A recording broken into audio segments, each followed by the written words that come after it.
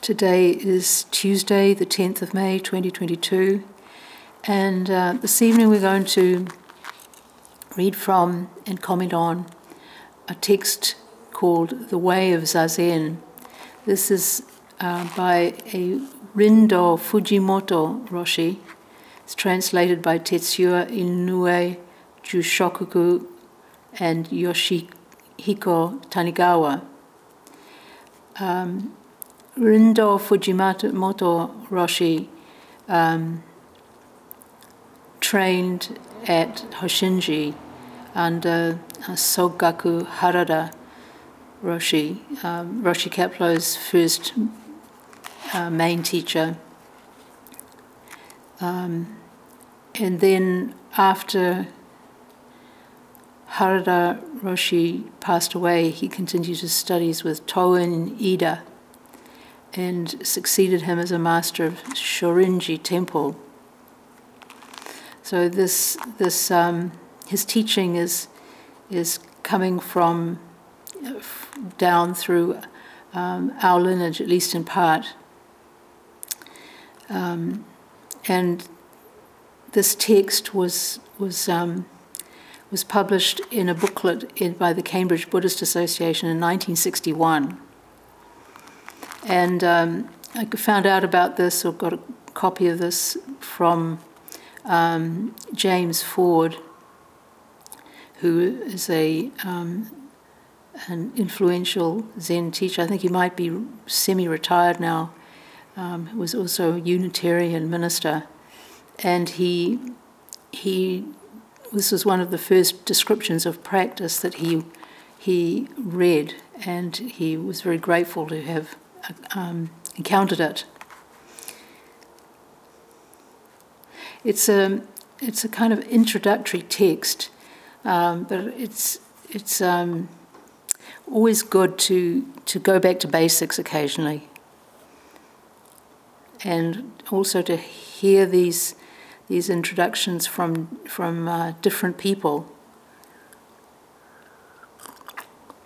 Often something will strike us in a different way, in a helpful way.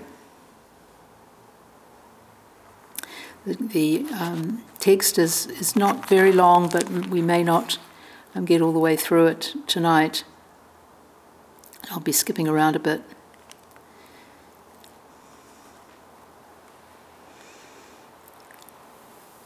He says, meditation, dhyana, in other words, Chan or Zen, is as old as Buddhism itself. The Indian founder, Gautama Shakyamuni, faced the question of suffering and death in this way, after failing to find satisfaction in philosophic inquiry, asceticism, or ritual. Meditation, the precepts, charity, and reverence for all interrelated and interdependent forms of life constitute the foundation of Buddhism. This word charity, which was probably the Japanese equivalent of dana, so we would say generosity here. So zazen, ethical behavior, generosity or dana, and the last of the things that he lists here, reverence for all interrelated and interdependent forms of life. This reverence covers both the first precept of not to kill and our bodhisattvic vows, reverence and care for all and all forms of life.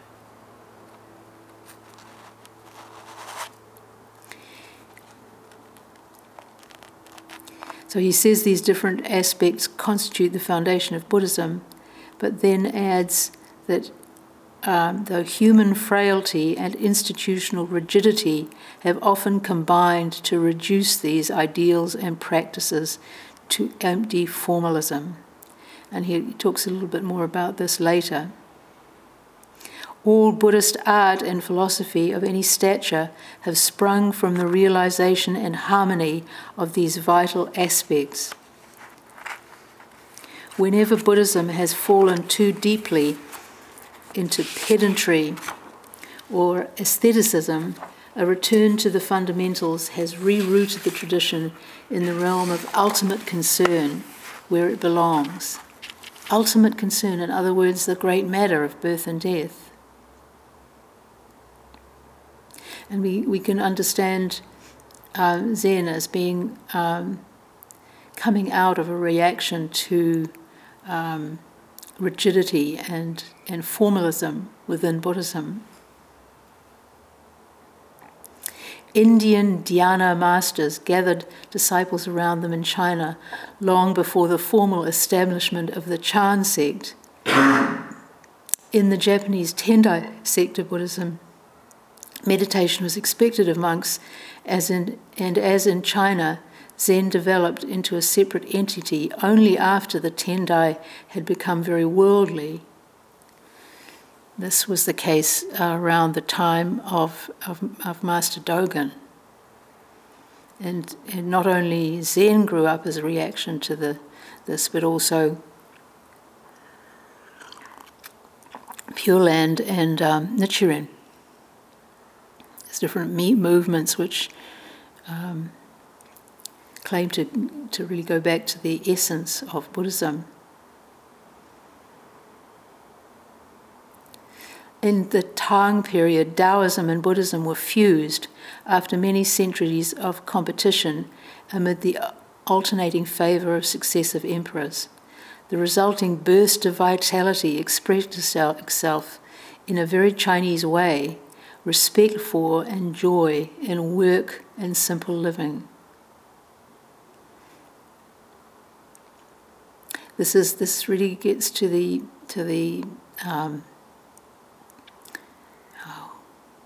down-to-earth, practical nature of our tradition.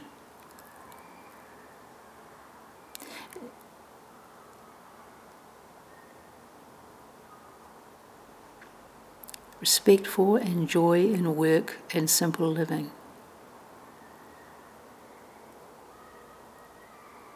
I think this is something that resonates with New Zealand values as well.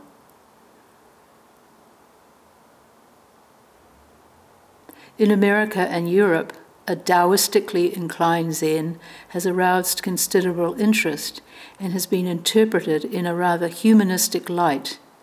Popular Western Zen has something for everyone, makes no demands of its enthusiasts, and offers religion without religion, as well as an admirable effort to appreciate life just as it is.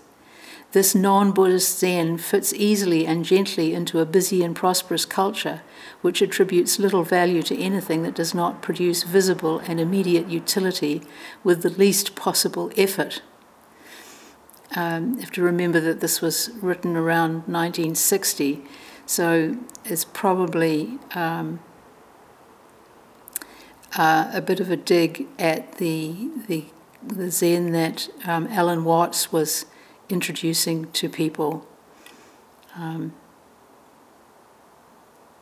He then adds, "It cannot be denied that it offers something to Puritans who are weary of misdirected crusades and utopian moralizing, and who cannot find any meaning or pleasure in the traditional liturgy or dogma of Judaic or Christian orthodoxy."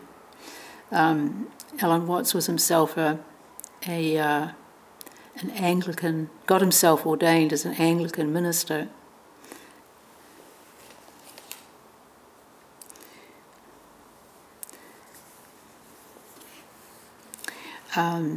This characterization of a non-Buddhist Zen, I think corresponds more or less to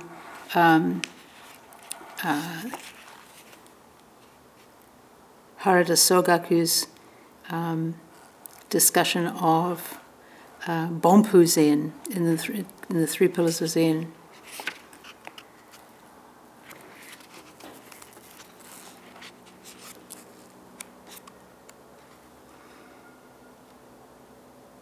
He says, and he's describing different types, but this is the first one.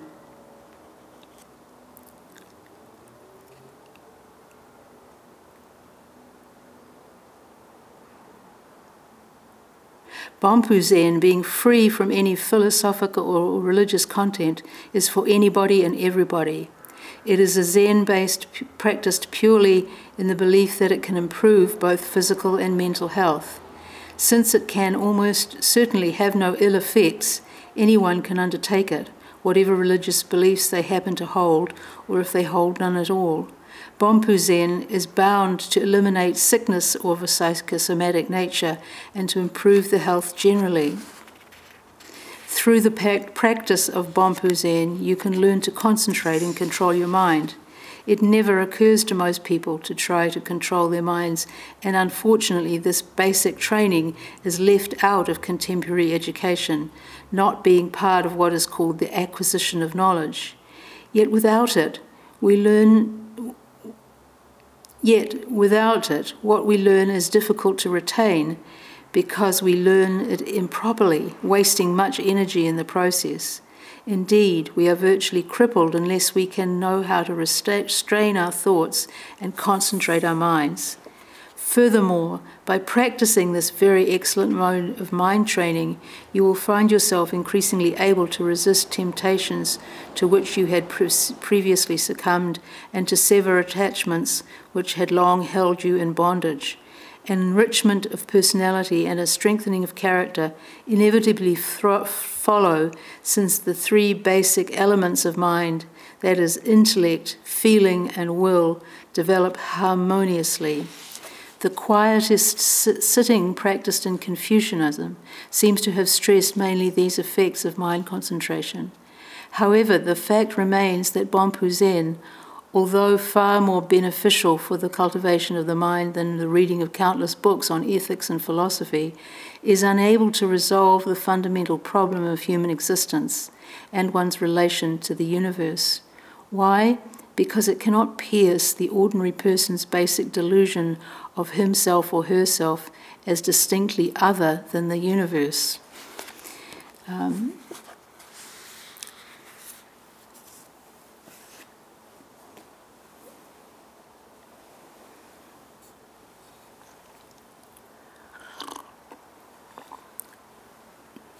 The positive aspect of this ordinary Zen or Bompu Zen shouldn't be overlooked. That really can be beneficial to many people.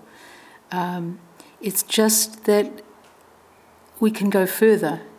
We can get to the root of our suffering, which just concentrating and calming the mind, controlling it as much as we can, don't reach that far.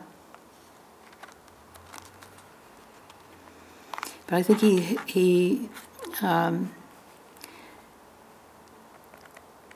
quite deftly sums up what the attraction of Zen was when it first was introduced in the 1950s to Western culture.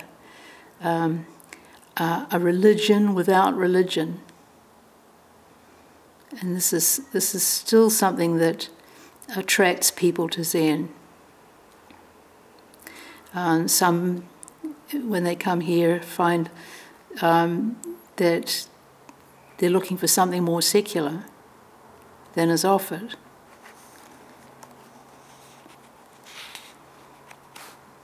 But it remains true that Buddhism sees the different, Zen sees the different, more religious aspect of its practice as being skillful means. Not dogmas that have to be adhered to.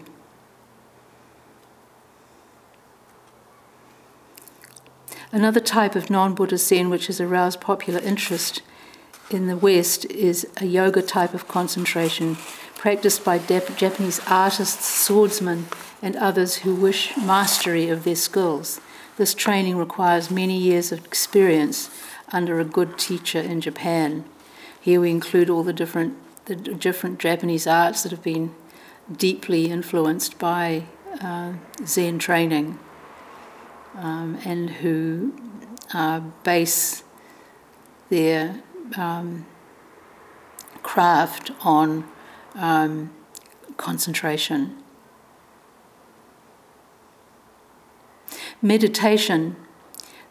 the discipline practiced by most of the ancestors, both before and after Enlightenment, has never been popular in any Buddhist country.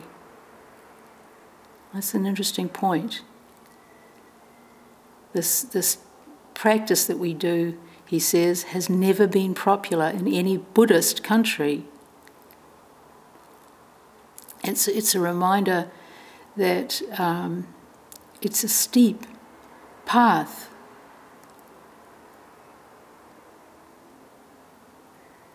But he goes on to say that,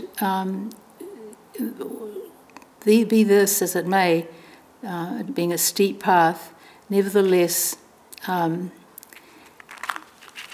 people of intellectuals and artists and many from different walks of life have taken it up, and that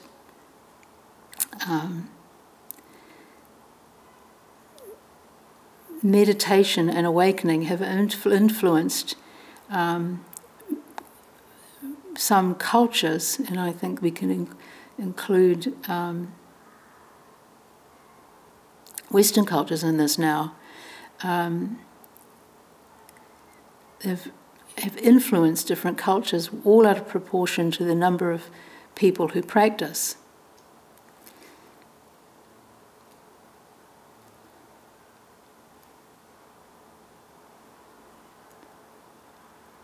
He says, Buddhist symbols, as well as the spirit of the Buddhist ethic, are expressions of the founder's enlightenment experience, without which the essential character of his teaching would have been lost long ago in a sea of abstruse pedantry and cultural transformations of complex and ambiguous nature.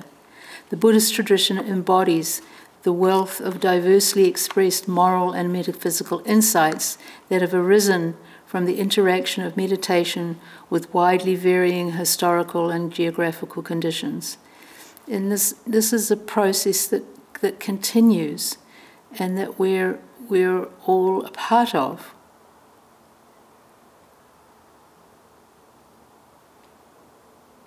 Where uncorrupted by institutional and other abuses, Buddhism has retained its integrity and vitality as a result of its own particular interpretation and exercise of samadhi, making the founder's essential teaching available to those in very primitive as well as sophisticated cultures, in societies active and outgoing as well as static and contemplative. I'm not sure here to whom he is referring when he says available to in very primitive as well as sophisticated cultures, unless he's perhaps regarding America as a primitive culture. I don't know. But he points here to these two sides of Zen, that it's appealing both into the active and outgoing because of its dynamism, as well as static and contemplative. We could relate these two aspects to the two kinds of samadhi. These are put forth by Sekida, one of the early writers in English about Zen, another Japanese master, and he talked about absolute samadhi and positive samadhi. The absolute samadhi being the samadhi we experience in stillness, and positive samadhi that we can experience through our becoming one with our activities. In Mahayana or Northern Buddhism, the enlightenment experienced after samadhi has been transcended. The enlightenment experienced after samadhi has been transcended permits great flexibility of expression. Underlying this flexibility is a unity which is affirmed the best in the different cultures where it has taken root. Meditation is to Buddhism what prayer is to Christianity, Without meditation or prayer, a religion is simply one among many systems of concepts and convictions to be manipulated in accord with current taste and practical concerns.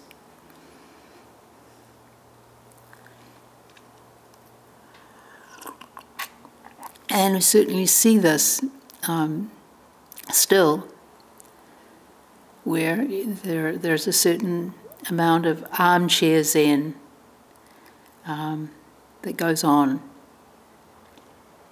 But we have to remind ourselves that even if we can say that we're practicing mat Zen rather than armchair Zen, we also have to be sure that we get up off our mats and serve as well.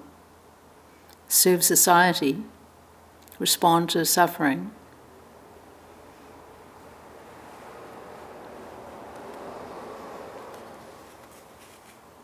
He gives examples of this kind of service.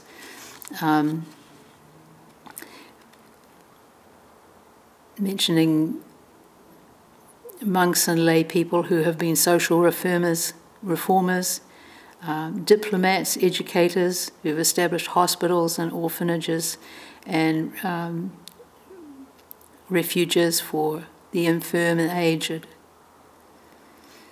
Perhaps the earliest, one of the most well-known examples of this kind of active engagement would be Ashoka, the Buddhist emperor who flourished a few hundred years after the time of the Buddha, and undertook an extremely ambitious program of social reform based on Buddhist principles.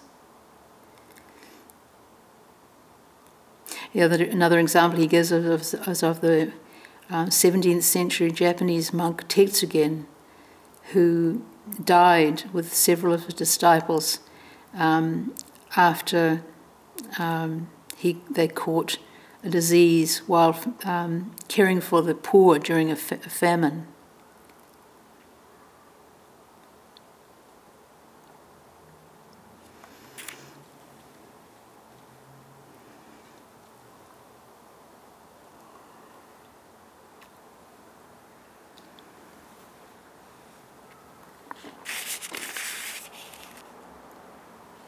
He goes on, whatever advantages, material or psychological, of such altruistic activities, Buddhism is first and foremost a spiritual orientation and discipline.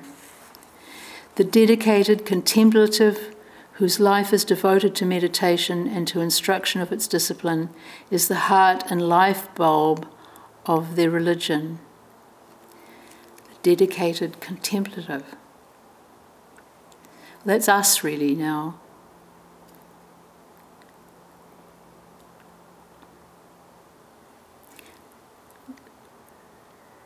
We devote our lives to this discipline and we share it with others. An awakening to what has been called cosmic consciousness, an understanding and acceptance. Acquiescence is not implied of karma, the good or evil circumstances of one's own as well as others' attitudes and actions, is the foundation on which Buddhist compassion and altruism rest. It is, as an end in itself, altruism towards family, race, or even species is not in the Buddhist spirit, and material and physical well-being are not the Buddhist summum bonum of life. I think what he's talking about here is altruism without that mind training aspect of working towards enlightenment.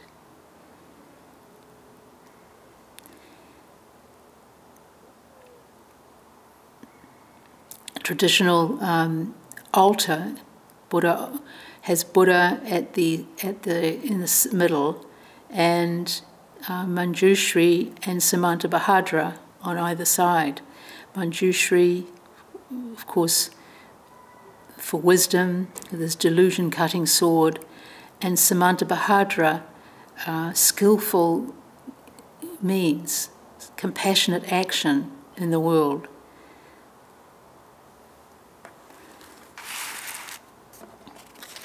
I think I've probably read this to people before, but one of the best formulations of the relationship of these two, wisdom and compassion, comes from the Chinese descendant of Master Sheng Yen, Guogu. He says, "We call the essence of Buddha nature wisdom, and its function compassion. These are not two separate things. Wisdom and compassion are not even the two wings of a bird. They are the same thing from different perspectives."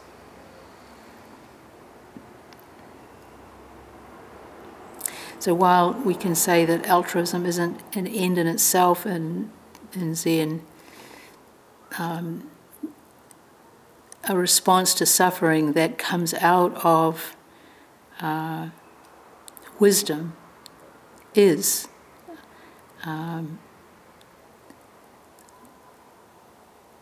essential in truly Buddhist practice.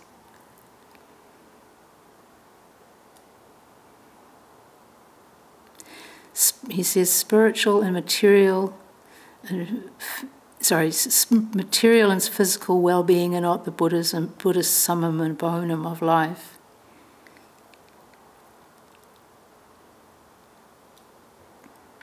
A true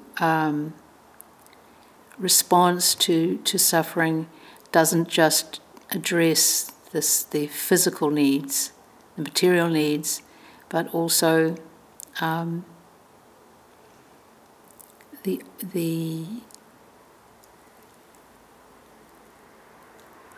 possibility of awakening.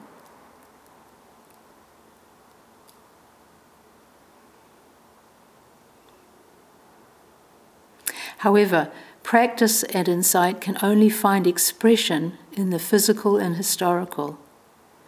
Buddhist samadhi is not a retreat or escape from the world. The Indian prince who founded Buddhism renounced the temptation to use samadhi for his own pleasure and comfort and spent 45 years sharing his experience with others. The Christ died for mankind. The Buddha lived for his fellow beings. After experiencing the dark night of the soul, the Buddha died and was reborn under the Bodhi tree, and his life after this resurrection is as important to Buddhists as Christ's death and resurrection are to Christians.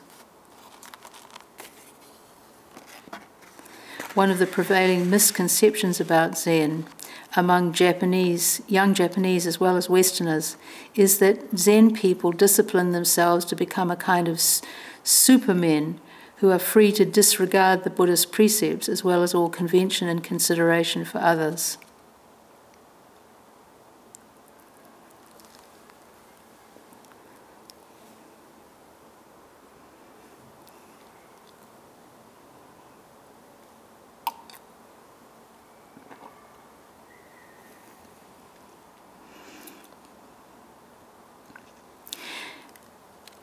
Rinzai Zen was the favoured religion of the samurai, for whom flexibility to act according to circumstances was more important than consistency of abstract principles. Nevertheless, this did not involve the kind of freedom that many moderns have in mind. It is important for Western Buddhists to avoid self-righteousness, asceticism for its own sake, as well as blind, unbending moralism. On the other hand, an equal hindrance to Buddhist practice is the temptation to justify the convenient and congenial as enlightened freedom. He's sort of skirting around this a little bit, but the reference to the samurai is probably he probably has in mind this teaching that seemed to condone violence of the samurai. Here he's saying that it was sort of more a flexibility or an unabsolute nature of the precepts, which is fair enough. But I think of something that Robert Aitken wrote in The Mind of the Clover. He's talking about the precepts.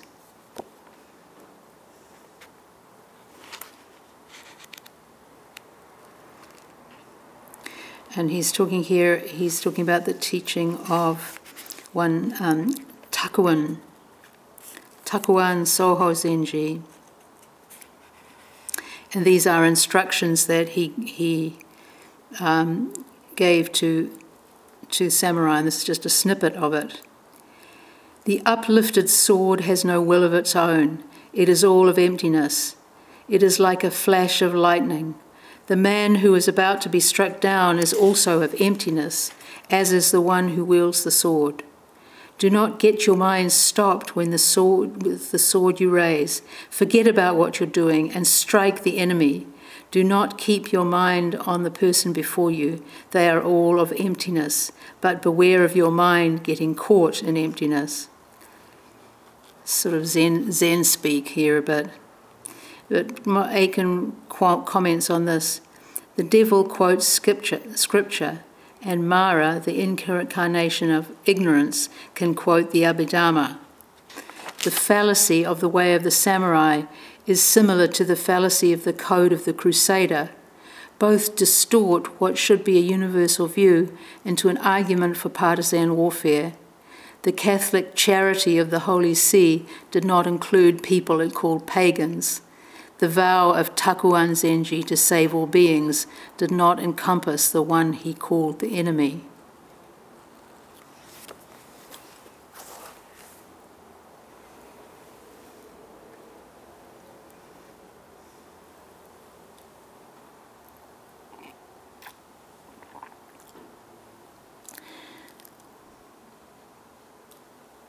I think various Zen teachers who've engaged in sexual misconduct have also used this same kind of sophistry to justify the convenient and congenial as enlightened freedom. As I mentioned, I think in a Teisho on the pandemic, what we focus on in Zen is freedom from the poisons, not freedom to do whatever we wish.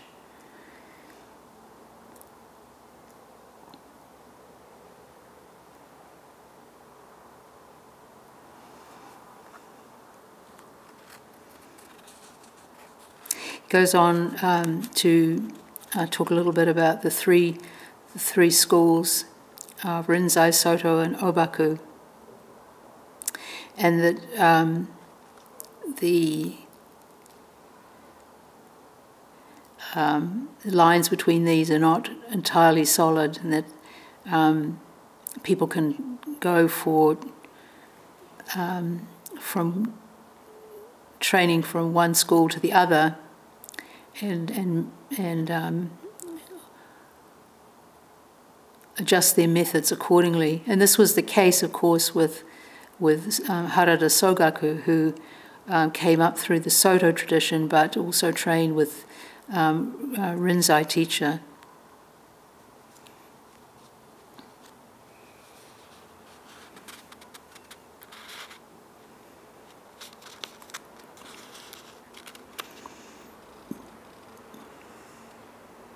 He says about a koan, a kind of existential question, have done a great deal to popularize Zen. They have also led to misconceptions. It cannot be too strongly emphasized that Buddhist Zazen is not a technique to achieve something or get somewhere, to be followed like a recipe in a cookbook. It is also not a do-it-yourself psychotherapy, a tranquilizer, or a way to stimulate the creative unconscious. Many benefits, physical and psychological, are not unjustly attributed to regular practice, but if Zazen is only a mean to such ends, it is not Buddhist Zen and has many limitations. Again, we could say this is the case that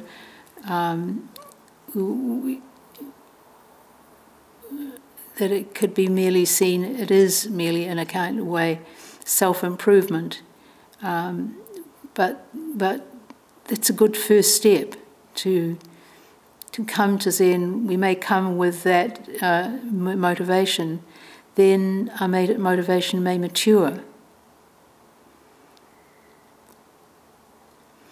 Soto Zen is a way of life in the same sense that some kinds of prayer are a way. Comparison of and attempts to evaluate different kinds of methods and teachers are of little value, even to those with a certain amount of experience in meditation. They're not valuable because they get us hooked into the discriminating mind.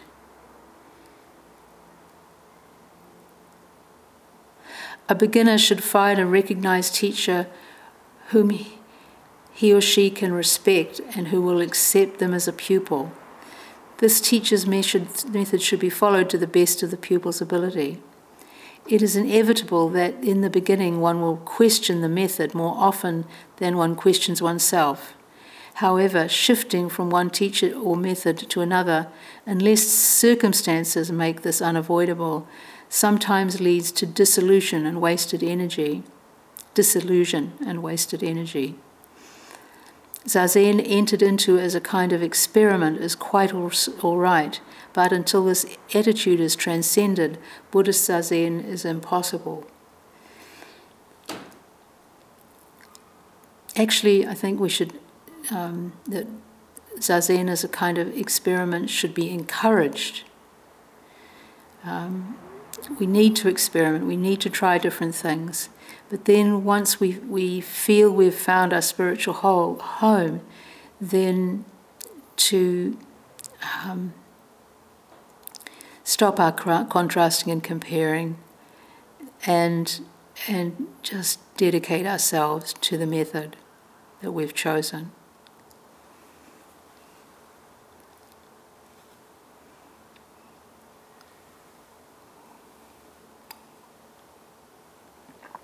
We have been asked by Christians and other non-Buddhists if Zazen meditation can be practiced by adherents of religions other than Buddhism. It is not necessary to be Buddhist to practice just quiet sitting, which is not done in a Buddhist frame of mind. However, for those Christians who are accustomed to pray to a personal divinity, we must strongly discourage them against mixing Zazen and prayer. The two can be complementary if the prayers involved are not for any personal benefits. However, during Zazen, all thought of an absolute other must be set aside. And I think many more spiritually sophisticated branches of Christianity would see prayer as being not just merely petitionary, but going beyond that. Turning towards the divine. Some Westerners object to the ritual attending the Zazen of Buddhist groups. Zazen may, of course, be practiced without ritual and without prayer. In other words, only by regular sitting. One's Zazen experience, Buddhist or otherwise, eventually expresses itself in the individual's everyday life. Meditation for many is greatly aided by what one master calls chanting samadhi, particularly in the absence of a teacher's encouragement and correction. Chanting is a source of strength, and it can also be a gentle reminder of the troublesome ego of the beginner who is likely to vacillate between protest and hopelessness. He mentions here that chanting can be especially helpful in the absence of a teacher. we had a workshop over the weekend, and I was saying at one point that chanting really it connects us to a tradition, to the ancestors, and not just through chanting the ancestral line, but through chanting the same sutras and chants and dharani that have been chanted for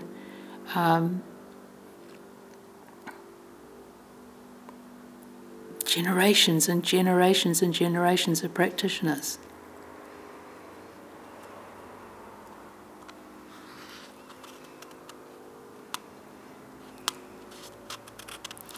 Intensive zazen, as a result of a natural koan that has arisen in one's life, such as what is the reason for injustice or suffering, for example, may be the source of much mental and even physical discomfort. Prayer is helpful for some, but for this, faith would seem to be necessary. Chanting a short sutra or mantra, on the other hand, may be done with any degree of skepticism, and perseverance is the only requirement.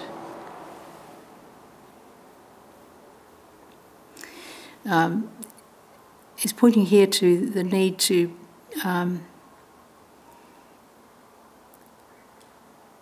find the practice that is the right one for oneself. To pray involves faith. He offers chanting as something quite available, even to a skeptical person. Just keeping on doing it being the only requirement, and being transformed by that chanting. Sometimes we may be emotionally upset about something that makes our usual practice very hard to do, and taking up one of the simpler chants, like the Kanongyo or the Shosamyo Kichijodharani, can be very helpful. We can, if we're motivated, get into chanting samadhi with this practice.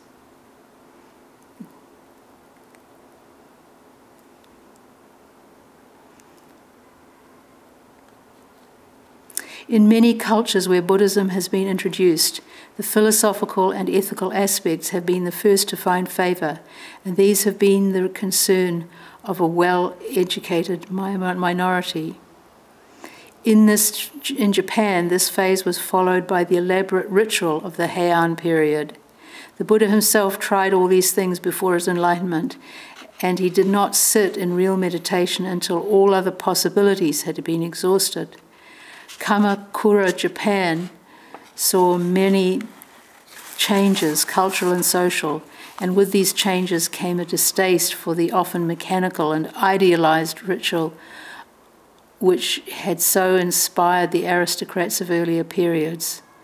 Ascetic moralism had become an empty and self-righteous formalism. Let me try that one again. Ascetic moralism had become an empty and self-righteous formalism, and men who wished to a new and larger understanding of life were drawn to the simplicity and integrity of the way of the Chinese masters. Once Japanese Buddhist priests had known the Zen experience, and Zen was firmly established, many of the elements of the older sects were reabsorbed, reaffirmed, and revitalized. I think here of Master Dogen. If you look at his Shobogenzo, there are a number of texts that explore the deep meaning behind the forms to be found in Soto Zen. for instance, on the Heart Sutra or chanting in general, bowing, the wearing of a robe, even detailed rules for the bathroom.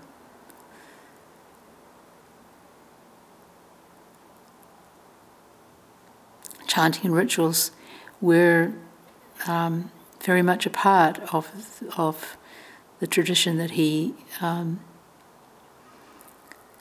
initiated.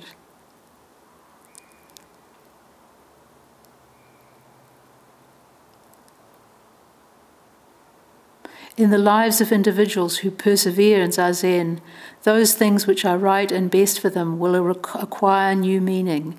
The unessential and trivial will drop by the wayside. With or without a teacher, the process is always a very difficult one. It is natural for people to look for roots in tradition and convention, in skills in family, professional, and communal relationships and functions. Zen realization does not negate these things, but they may be deeply questioned before and until their place in the cosmic scheme has been realized. Love, self-sacrifice, and generosity are natural expressions of Buddhist satori.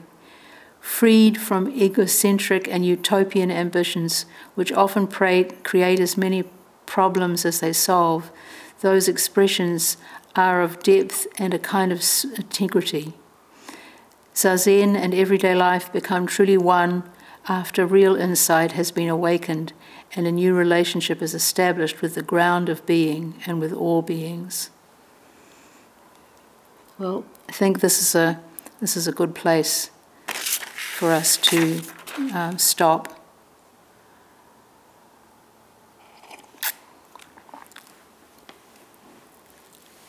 So we'll finish up here with the 4,000, continue the rest of this article at another time.